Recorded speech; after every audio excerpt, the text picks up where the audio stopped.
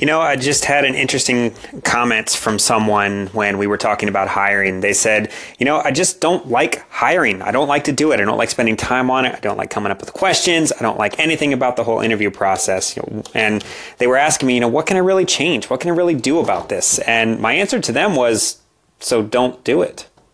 It's pretty simple. If you don't like hiring, don't do it. So what are your options when you don't do the hiring? You delegate it.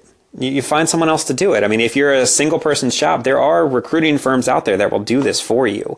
It's very expensive to do that, so I don't suggest you do it. I mean, it's tens of thousands of dollars, probably 20% of whatever you're going to pay someone to do that. So I wouldn't suggest going that route if you can't, can't afford to. So what I would say is delegate this. Teach someone that you have below you what you want to find in somebody. Tell them, here's our mission, here are our values. You know what fits in with this company culture. Find me someone like that. Don't focus on skill set. Focus on someone who fits in with our culture. We can teach someone something if we have to. And teach them, what really fits in, what questions you'd want to ask, what things you'd want to reveal, what you'd want to know about somebody.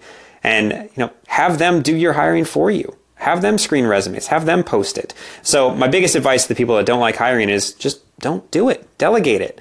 You should be bringing in the type of people into your organization that will follow the same core values and the same mission that you have in mind for your business. So delegate it to the people who know your business.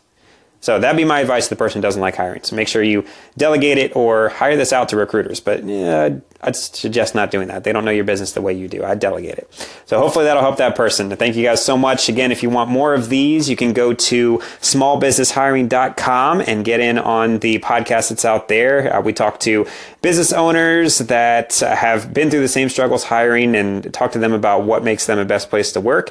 You can also visit Hiring Livestream every Thursday at 1 p.m. Eastern Time, where I take questions live on air. I don't just do these little anchor post updates for questions. I actually take them live on air.